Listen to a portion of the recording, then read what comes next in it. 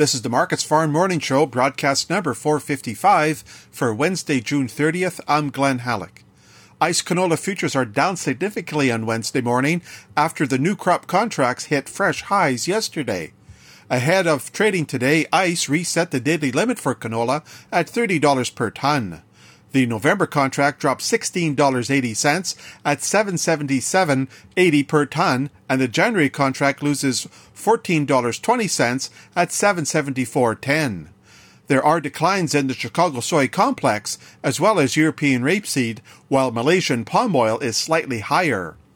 The hot weather continues across the prairies, with the entire region expected to be between 30 to 40 Celsius. Combined with a lack of rain in the forecast, the dry conditions are putting a great deal of stress on prairie crops. That said, the Manitoba Weekly Crop Report notes the province's crops are maturing faster than normal. With Stats Canada now projecting 22.5 million acres of canola this year, Markets Farm believes that should result in a crop of 20.6 million tons and a carryout of 850,000 tons. The Canadian dollar is relatively steady this morning, with the loonie at 80.79 U.S. cents compared to Tuesday's close of 80.75. The United States Department of Agriculture will release its long-awaited reports on acres and grain stocks at 11 a.m. Central. Market expectations are pointing towards increases in corn and soybean acres and a decline in wheat acres. Quarterly grain stocks for the three commodities are projected to be smaller than those this time last year. Rain for the eastern U.S. Corn Belt is forecast through Saturday. Meanwhile, the U.S. Northern Plains and Upper Midwest are to remain dry.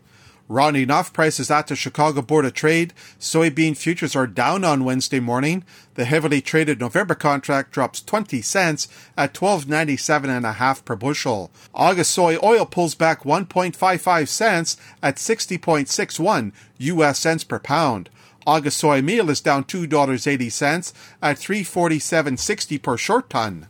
Corn futures are weaker on Wednesday morning, with the September contract retreating 14 cents at $5.45 per bushel. Chicago oats are lower, with the September contract down 8 cents at $3.79.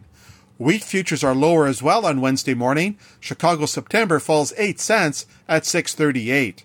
Kansas City September loses 7.5 cents at $6.19.5. And Minneapolis September is down a nickel at $8.10. A reminder that the Canadian markets will be closed on Thursday for Canada Day. That's a look at the ICE futures and the Chicago markets for Wednesday morning, June 30th.